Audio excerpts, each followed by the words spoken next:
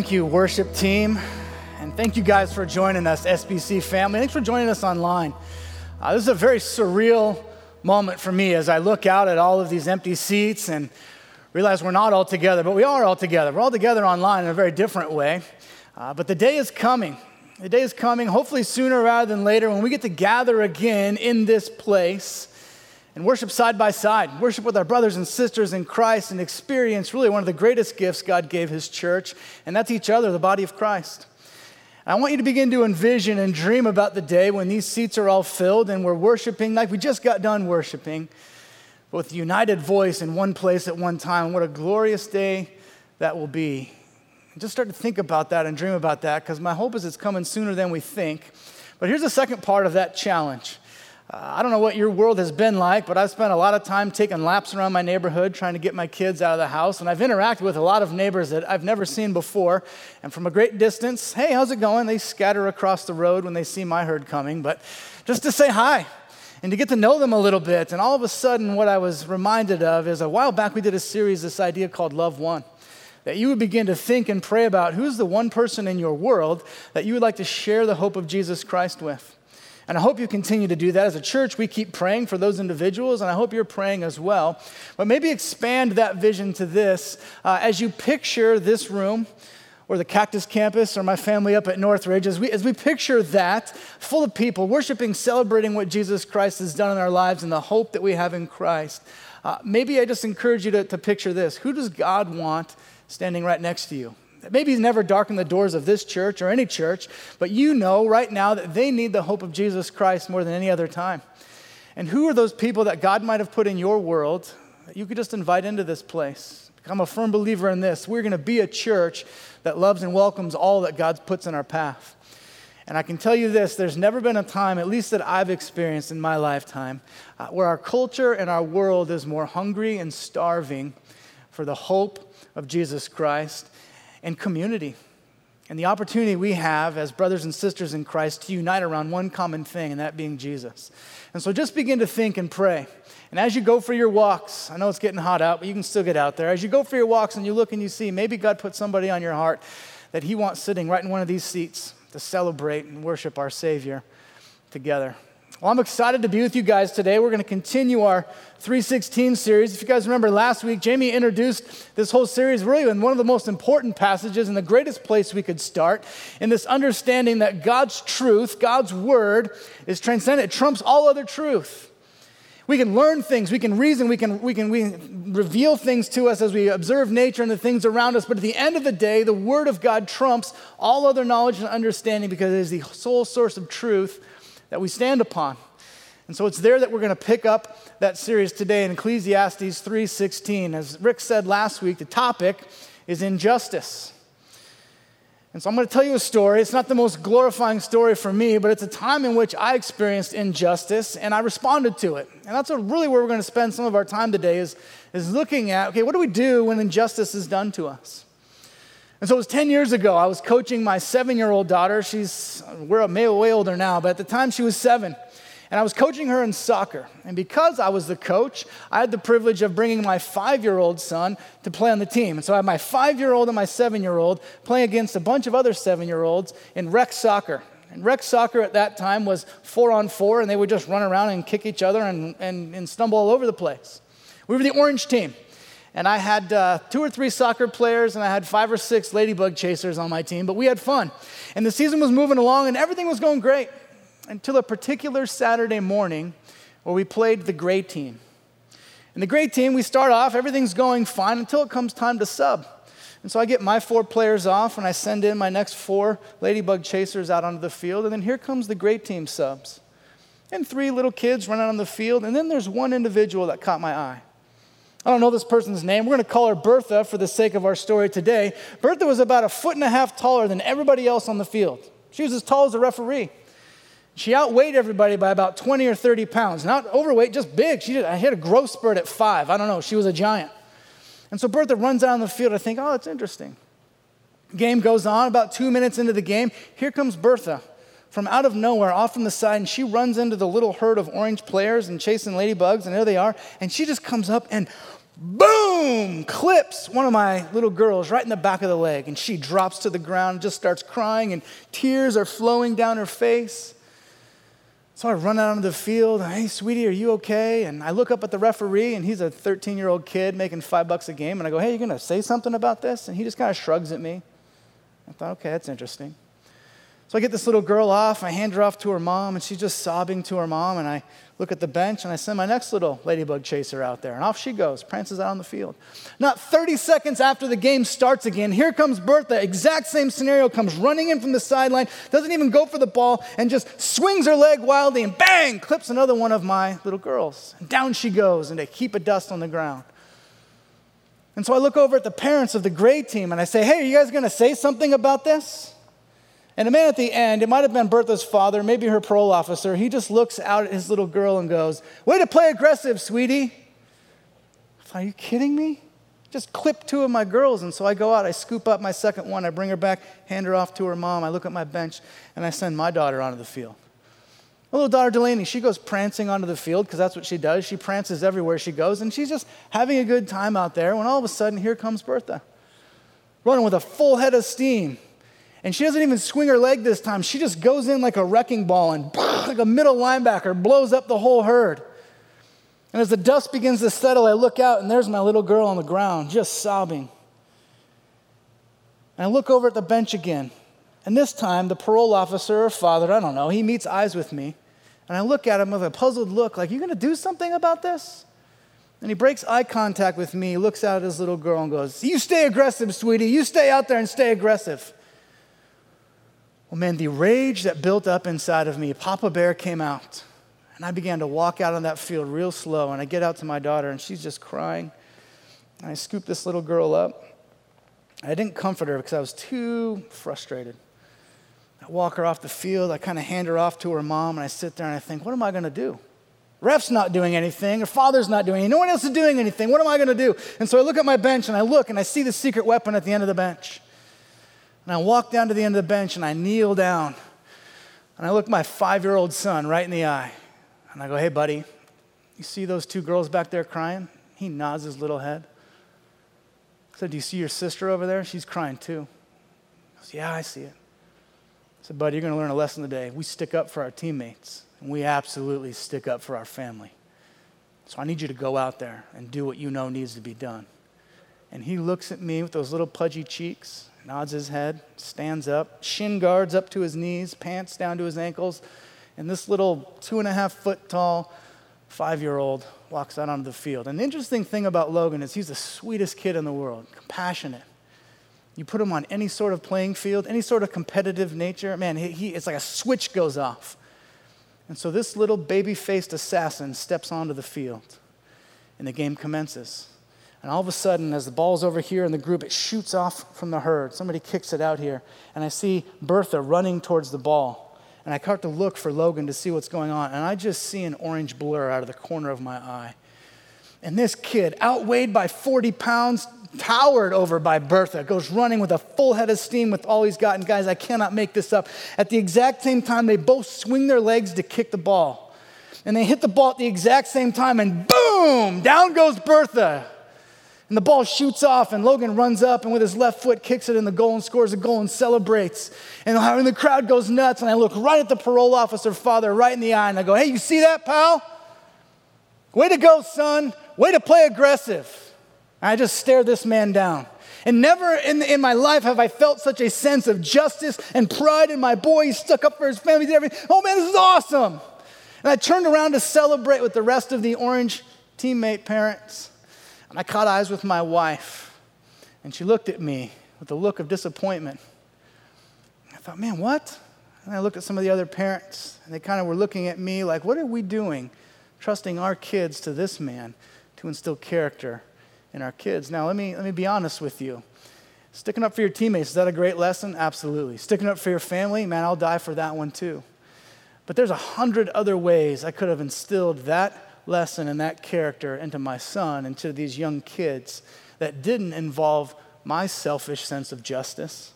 It didn't involve my vengeance and my wrath and my taking out a poor 7-year-old girl because her father won't say anything. There's a lot of selfishness in that. Was justice served? I don't know. For a moment it was for me. But man, what did it cost me? What did it cost me as a father? What did it cost me as a husband leading my family? What did it cost me as a believer in Jesus Christ, carrying a witness in front of all of these parents? And I think it cost me a lot. And so as we look at a passage today that, I'll be honest with you, if you're sitting there going, man, I want justice, this passage may not be the most encouraging passage for you here in this world, but there's a lot of hope and courage and confidence that can bring us in the world ahead. So really the question is this: how do we respond to injustice? How do we respond to the injustice done to us? So that's what we're going to look at today. And I'm going to pray for us because I'm going to ask maybe some very challenging, hard things for some, really for all of us, if we're willing to go here and to surrender things over to the Lord and trust God to do what only God can do.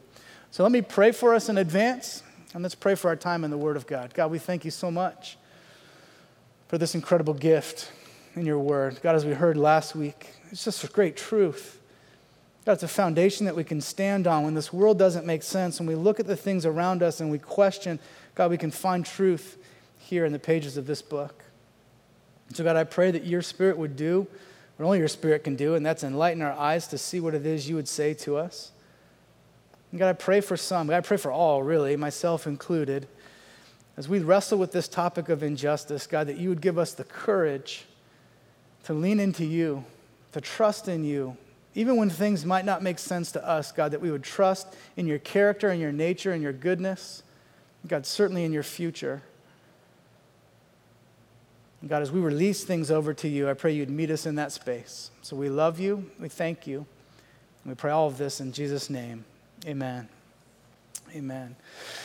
So guys, we are in Ecclesiastes chapter 3, verse 16. And Ecclesiastes is an incredible book. It's written by what we're known as the good teacher. Most believe it to be Solomon, the wisest man ever to live. And he kind of takes his personal journal out and writes down his quest for truth, his quest for meaning and purpose in life. And so that's what the whole book is about. And we come to chapter 3, verse 16. And we're going to look at 16 through 18. You can read the whole chapter. I'd encourage you to do so. But here's what it says. Verse 16 says, "Moreover, I saw under the sun that in the place of justice, even there was wickedness.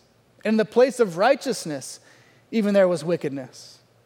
So I said in my heart, God will judge the righteous and the wicked, for there's a time for every matter and for every work. I also said in my heart, with regard to the children of men, that God is testing them, that they may see that they themselves are but beasts." All right, what's going on here? Well, here's essentially what the author is saying. He's saying, look, I searched the world for justice, for absolute, pure, righteous justice. But in the place of justice, what I found was wickedness. And then I searched in the place of righteousness, in the place where you'd think, man, justice is surely there. Something good's going to be there. Even there in the place of righteousness, there was wickedness. He's setting up a doctrine that theologians and people call now this idea of total depravity. But here's what he's trying to get at. He's trying to say, look, you can look for justice on this planet, in this world, and you're never going to find absolute, pure, righteous justice. You're just not. Go back and read Genesis 3. In the very beginning of the Bible, mankind falls. Sin enters the world. And from that moment on, justice left us completely. Pure, righteous justice. And so we begin to look, and we look at the world around us, and we search for someone to make things right. And yet we're constantly disappointed. And we don't find it.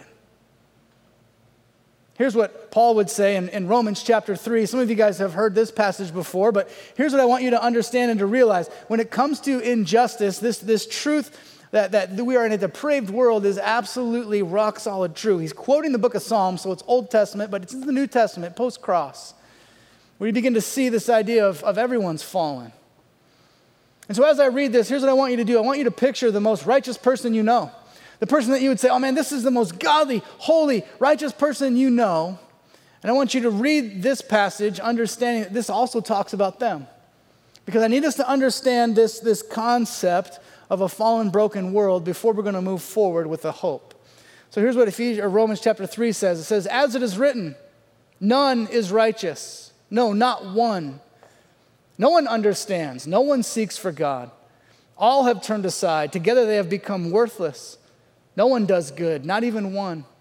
Their throat is an open grave. They use their tongues to deceive. The venom of asps is under their lips. Their mouth is full of curses and bitterness. Their feet are swift to shed blood. In their paths are ruin and misery. And the way of peace they have not known. There is no fear of God before their eyes. Now you can read that, you can hear that and go, man, that sounds strong. That sounds real strong. And yet in the reality is this, compared to a perfect, holy, righteous God, that is absolutely true of us. Each and every one of us. So the author of Ecclesiastes says, look, you look for justice and all you find is wickedness, that's because this is a fallen world. This world is fallen. You look for justice, you look for righteousness, and even there is wickedness. That's because this world is fallen. So here's what I need you to get. This church, our church, Gospel Bible Church, is run by some of the most godly men on the face of the earth. Our elder board is incredible. They love the Lord. They love each other. They pray for you guys. They pray for this church. They lead this church, and yet not one of them would stand up here on this stage or any stage and look at you and say, they're not fallen, broken, sinful human beings in need of a Savior. Same is true of our pastoral staff. We have men and women on our pastoral staff that, man, they love you guys. They're chasing you down even right now amidst everything that's going on. And they long for the day when they can see you face to face again and be with you because they love you. And they are godly men and women, and yet they need the hope of Jesus Christ because they, like myself, are fallen. We're not righteous, not even one. And so as you pursue it, as you look to all these worldly things to find your sense of justice, I hate to disappoint you today, but the reality is you're never going to find it this side of heaven. That's what the author of Ecclesiastes would go on to say. Go back to the Ecclesiastes 3 slide if you could.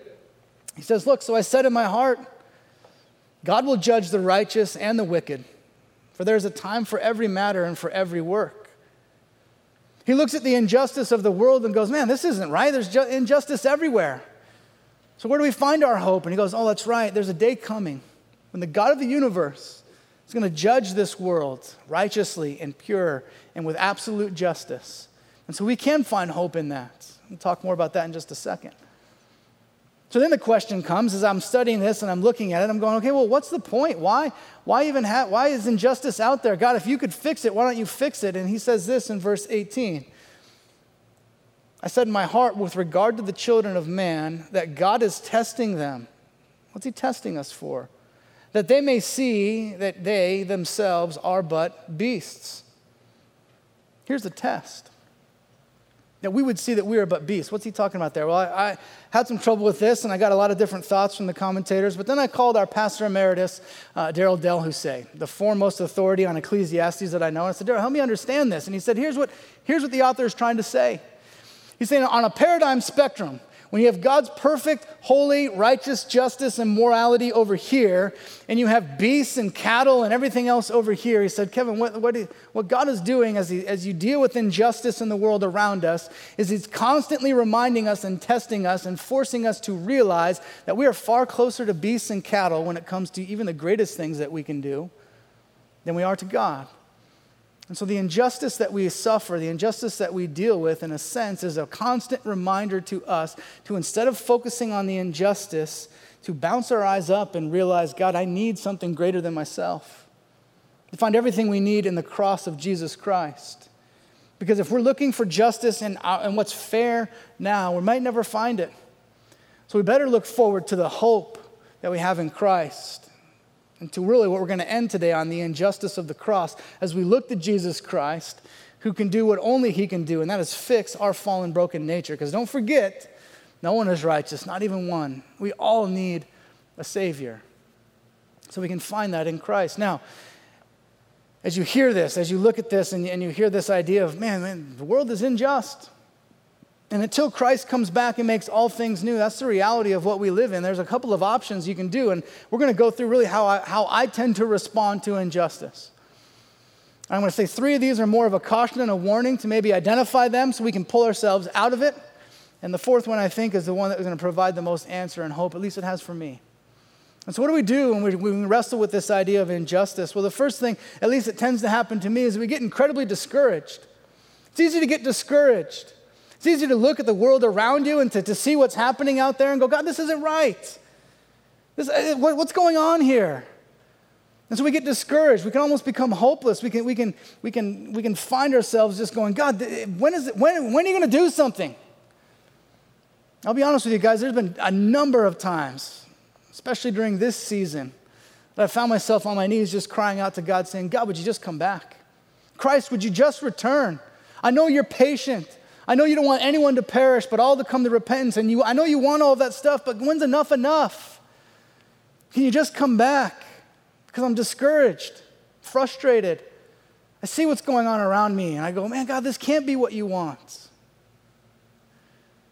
And so we can get discouraged. I think that's what the author is talking about here, but then he quickly jumps to 17 and says, but wait, don't forget, the day is coming when God is going to judge. God is going to make all things new. And so when you find yourself in that moment of discouragement, that moment of hopelessness, that moment where you go, man, I'm disappointed with the reality of what this is. Maybe he's testing you to remind you that we were not meant for this place for eternity. As Paul says, our citizenship is in heaven. And so what would it look like to, in the midst of the injustice of this world, to sit on it, to pray for it, to be convicted by it? Absolutely. But then to bounce your eyes up and go, God, I'm so grateful and thankful that right now is not forever. That I can look forward to a future hope. A hope that I can only find in Jesus Christ. Because otherwise, if you're looking for justice this side of heaven, my fear is that we're going to be perpetually disappointed. So you can get discouraged. Second thing that can tend to happen is we can become controlled by injustice. We get controlled by it. And here's what I mean by controlled by it. I don't mean that we respond to it, because we'll talk about that in just a second, but I mean controlled by it is it begins to control us emotionally. It begins to eat away at our soul. And we begin to give it victory over us when it never should. And so it eats away at us, And so when I begin to think and ponder of the injustice done to me, I look back and I begin to think about it, and I stew on it, and I fester on it. And all that does is create a couple of things. The first thing it usually creates in me is a sense of spite. And the reality with spite is a powerful motivator. It's a powerful motivator. But it burns quick. It's like rocket fuel. You can light it up and it can get a lot done, but man, it's gone quick. And so spite fuels me. It begins to control me, and then I begin to react to the world around me, and I'm just motivated by spite. And when the spite runs out, what am I left with? I'm left with this root of bitterness that's beginning to grow inside of me. It begins to eat away at me. And I think about it, and I go, man, I want justice, and I stew on it. It eats up at my soul. And I have this internal battle going on. Eventually, that internal battle ends up controlling me by the way that I react to the world around me. And I respond differently to those people that love and care about me. So I react. I begin to push people away. My kids will come in the room and I'll blow up at them for no reason. I'll go, man, what's wrong with Dad? What did I do? The reality is you did nothing.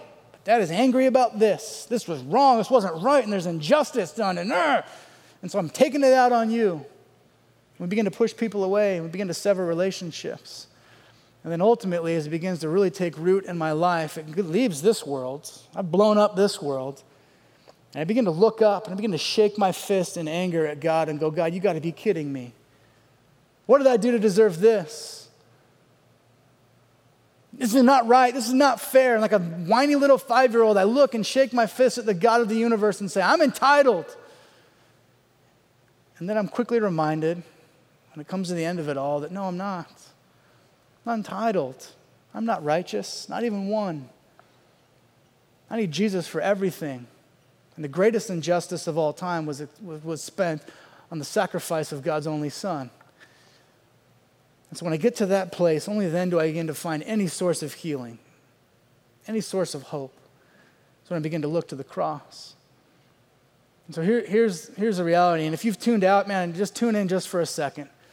Because this has been my fear, and I've talked to some people about this, and I've been praying hard about this moment. I don't want this moment at all to sound non-empathetic, or petty, or shallow, because I know there are some of you that you look at, or you're watching this even right now, and you look at me and you go, what kind of injustice has been done to you? Do you know what I've experienced? I don't.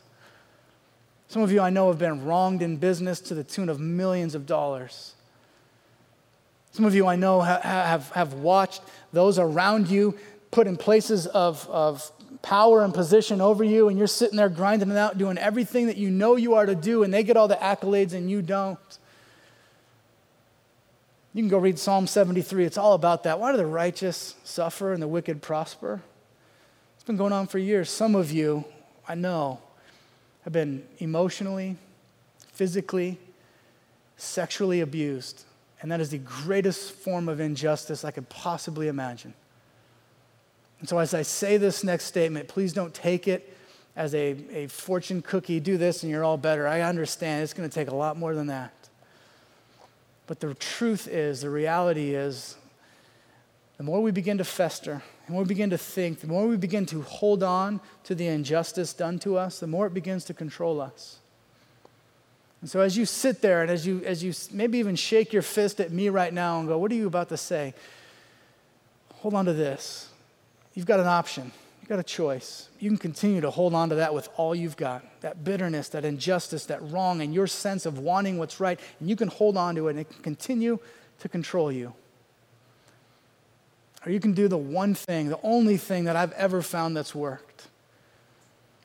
And hear me on this, and that is begin. Just begin. Take the first step to begin to take that double grip you've got and begin to let go just a little bit. To let go just a little bit. I know it might be too scary to let it all go and leave it at the feet of the cross, but just let go a little bit and let's see what God does. Let's see what God does when he moves into that space. As you sit there and as you think about it and you ponder what's been done to you, what might it look like to just close your eyes right where you're at and envision yourself kneeling before the cross of Jesus Christ, him nailed to the cross looking down at you, a fallen human being, but he looks down at you with love and compassion and grace. And his Father, the God of the universe, standing right beside him, looking down at you saying, I long to help. Let me take that from you. What would it look like for you just to loosen your grip a little bit and begin to say, God, I need you. I need you to do what only you can do. And so I want to begin to release some of this. You have the courage to do that. This is what Paul got to when he got to Ephesians chapter 4. He says this. He says, let all bitterness, there it is, let all bitterness and wrath and anger and clamor and slander be put away from you, along with all malice. Guys, as you ponder the injustice done to you, do you sense bitterness? Is wrath what comes out first? Anger, clamor, slander, certainly malice. Those are the things that at least dwell up inside of me when I think, I want what's right, and so what can I do to get it? But then he goes on to say this. He says, be kind to one another, tender-hearted, forgiving one another. There's the ask. But here's the motivation. As God in Christ forgave you. So here's what I've had to force myself to do. When I think of those that have wronged me, that have hurt me in the past, what I've forced myself to do is to stop, take a breath. And when I long for justice, when I begin to let my mind wander and think about what I could do, when I think of little Bertha out there on the field and I go, man, I'm going to send my son in there to get her. That's how I want to respond. That's how I want justice. That's my wrath and my anger and my vengeance coming out. What might it look like for me not to give that control, not to give that any control? But I try and remind myself, I need Jesus Christ for everything. I'm a fallen human being. I need you for everything, God, and so I'm not entitled to anything. And so was that wrong? Yeah. Was it fair? Absolutely not. Is it what you wanted, God? I don't believe so. But I can trust you. I can trust in your goodness, and I can let this go. Because my only other option is to hold on to it, to let it eat me up from the inside and control me and do more damage than it was ever meant to do and give the enemy victory over me. And so what does it look like for you, wherever you're at, as you sit there, to begin to take that step, that courageous step to let go? Man, I hope that you can get to that place, because I know, I fully trust and believe that my good Father will meet you in that moment and will begin to do things that only he can do and begin to heal you from the inside out. So we can get discouraged by it, or we can look to the future hope that we have. We can be controlled by it, or we can look to the cross and realize we've been forgiven much. So is there a chance for us to just begin to loosen our grip a little bit and experience forgiveness for those around us? Then we can act on it. Third thing we can do is we can act on it. And let me be clear about this. Acting on it, there's two types of acting upon things. Social justice movement is running wild right now, and it's awesome. And there's a lot of incredible things going on. There's people noticing injustice and saying, we're going to step into that, and we're going to move, and we're going to do something about it. And that is awesome. Social justice is a great thing, and you can certainly act on the injustice in the world around you. Let me caution you on two things. One is, just because your heart is moved towards social justice or one particular field of social justice, don't force that upon everybody else. That's what God made you passionate about. But just because you're passionate about something and I'm passionate about something different doesn't make what my cause less than yours or vice versa. But the other thing is this: you're going to be hit up, and we are hit up right now with social justice movements all over the place. And everybody's coming at us with this different thing, and they're all great. We can all make a case for all of them.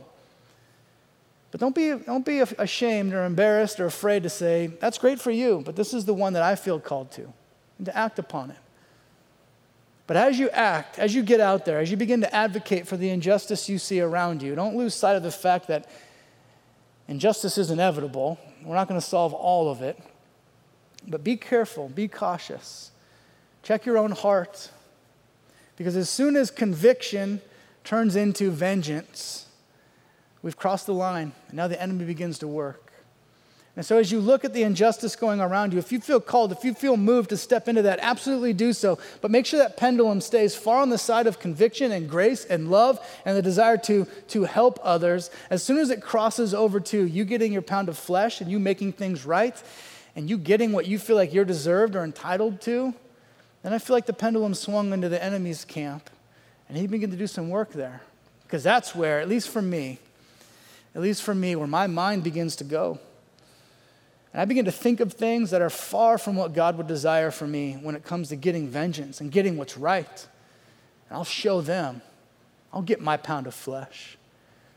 That's why Paul would also write this in Romans chapter 12. He would say, "Beloved, never avenge yourselves, but leave it to the wrath of God. For it is written, 'Vengeance is mine, I will repay,' says the Lord." And so again, as you feel called, as you feel moved into an idea of acting upon the injustice around you, don't forget the day is coming when God is going to judge all things. So don't be afraid to leave room for the Lord's wrath. And say, God, what have you called me to do? To love, to forgive as you've forgiven me. And don't forget who God is and who you are. And respond to the injustice around you with a heart of compassion and grace and love. But as soon as it crosses over to vengeance, malice, slander, I think the enemy is working. He's taken a great cause and used it against you. So just be careful of that. Here's the last thing that we can do, and I hope you've caught on this already, but we can get discouraged by it, certainly. We can be controlled by it. We can act upon it. Or we can, in humility, in absolute humility, fall on our knees and look to the cross. Look to the cross of Christ. The only source of hope that I've found in this book and in this world. Look to the cross of Christ. See, the reality is the cross of Christ is where we see the greatest injustice ever done on this planet, ever. It's the greatest act of injustice when you think about it. A perfect human being, in the form of a human being, God comes to earth, lives a perfect life. At the end of his life, he's let off and he's murdered on a cross for the sins of the world, mine included. And we can read through the scriptures and we can blame the Jews and the Romans for what they did and go, how could you not see it? But don't lose sight of the fact that your sin and my sin was there too. And we were very much a part of that whole process. And so in the most unjust act in the world, a perfect human being in the form of Jesus Christ is murdered on a cross. Why? So that I could experience the grace of God, the forgiveness of God. Guys, that's unjust. Nothing fair about that. The only difference is I benefit greatly from that act of injustice. And so at times we tend not to see it. Tend not to see it that way. Have you found yourself in the midst of everything that's been going on in this world currently right now, getting to the end of it all and going, God, I'm discouraged. I'm frustrated. I'm beginning to be controlled by the injustice. I just want to act out. I want to seek my vengeance. What might it look like for you in the humility of your own place, wherever you're at, to find yourself kneeling at the feet of the cross saying, God, I'm so sorry. I need you for everything. I can't fix the hurt inside of me without your forgiveness and hope. I can't fix my sinful, fallen, totally depraved nature without the hope and the forgiveness and the sacrifice of your Son. And so I need you for everything. I'm a firm believer in this, guys. Until we get to that moment, we can give you a bunch of things. You can meet with a counselor. They can give you some self-help tools to help and kind of put Band-Aids on the problem. But at the end of the day, if we don't get our heart right, if we don't surrender everything over to the Lord, we're just playing the game. We're going to keep seeking justice in a fallen, broken world. But if we can find everything we need in Jesus Christ, then God begins to change us. God begins to do things. And God begins to instill in us a hope that when we look at the world around us, we don't just see it with a sense of discouragement, but we see it with a heart of compassion and go, man, how can I bring this hope of Christ to a world that desperately needs it? And we can allow our mind to drift and think about what it will be like to be in God's presence for all eternity, to experience forgiveness and hope now. That's life-changing. Only found in Jesus Christ. And so I don't know where you're at. If you've heard this 1,000 times, if you've never heard it before, man, my prayer has been that maybe for the first time with an enlightened heart and eyes open through the power of the Holy Spirit, you might hear this. God loves you. He absolutely loves you. He knows what you're going through. He knows the injustice done to you. And is he happy about it? No. His wrath is coming. But he looks down at you with a heart of compassion and love and grace and says, I love you. And because I love you, I sent my son to die for you. And even though you are a sinner, you are not righteous. You haven't done anything to deserve this. I sacrificed him for you because I love you. And if you're able to, if you're willing to, if you're able to take that step of faith and say, I believe in the Son of Jesus Christ. I believe he died for my sins. I believe he rose from the grave. We just celebrated that at Easter. In that moment, the grace, love, and hope of Jesus Christ enters into your world. Will it fix everything? It will eventually. Will it be super easy? No. This is a hard thing. For some of you, harder than others because of the injustice done to you. But I'm telling you right now, it is the only source of hope and the only solution we can find in this world. Last thing, we'll end with this. Because as I was talking to some people about this, they said, well, what are you going to do with this question? Because when it comes to injustice, a lot of us love to get to the point where we go, well, if God is all loving, if God is good, you just got done telling me God loves me and God's for me, then why injustice? And so we get angry. Like I said, that bitterness begins to control us and we shake our fists and we get angry at God. And the truth of the matter is, guys, I can't give you an absolute answer. I can tell you this, God is good. God knows what he's up to. He knows what he's doing, but I don't. I don't know what he's up to all the time. I don't know what he's doing. So in those moments, I got to lean back on his character. And what does his word say? We're back to what Jamie said last week. Not what do I feel, but what does truth say? And so I'm going to give you the freedom. And you don't need it from me, but I'll give you the freedom. You want to shake your fist at God? You want to blame God for the injustice done to you? That's fine. Yell at him, scream at him, do anything you need to do, just as long as you're willing to acknowledge this. That very God that you're blaming for the injustice done to you is the only God and the God that brought the only solution to the injustice that you've done to others and that's been done to you in Jesus Christ. So you want to blame him? That's fine. You just better acknowledge the fact that he fixed the problem of this world when he came to earth and died for us. And so I don't know where you're at. I'm going to pray for us in just a moment. But if you're at the point where you'd say, man, I know that I need something. I know that I have a hole in my soul and I need the hope of Jesus Christ. I want you to reach out to us. We will get back to you this week. Email us, go online, click on a link, fill out a card, whatever you need to do, call us. We will follow up with you because we want nothing more than to put our arms around you and begin to pray with you and encourage you as a brother or sister in Christ and welcome you to the family of God and help you take those steps. I know for some of you, those steps are going to be far more challenging than others, and the courage it's going to take much more for some of you than others. But trust me, and my good Father, he will meet you in the midst of it all, and he will bring you the hope and the peace that you can only find in Jesus Christ. Let me pray for us. God, I thank you for your word. And God, though it's discouraging at times to think that this world has fallen and broken and it's not going to get better until you come back, God, I pray that when I find those moments of discouragement, that you would let me lift my head up, fix them on you. Let me find the author and perfecter of my faith in your Son, Jesus Christ. And God, I pray for my brothers and sisters that are out there, God, that have suffered injustice that I don't even want to think about. God, I pray you'd give them the courage to release some of that over to you. God, that maybe, just maybe today, they would take that first step of letting go no longer letting the enemy have victory over the wrong done to them, but they begin to surrender that to you. And God, I pray you would meet them in that place like never before, that you would bring peace, like your word says, that surpasses all understanding. And God, I will thank you in advance for what you're going to do. So God, we love you. We thank you. Thank you for this gift in your word. Pray that it would inspire us and teach us even the rest of this week. We love you and pray all of this in Jesus' name. Amen.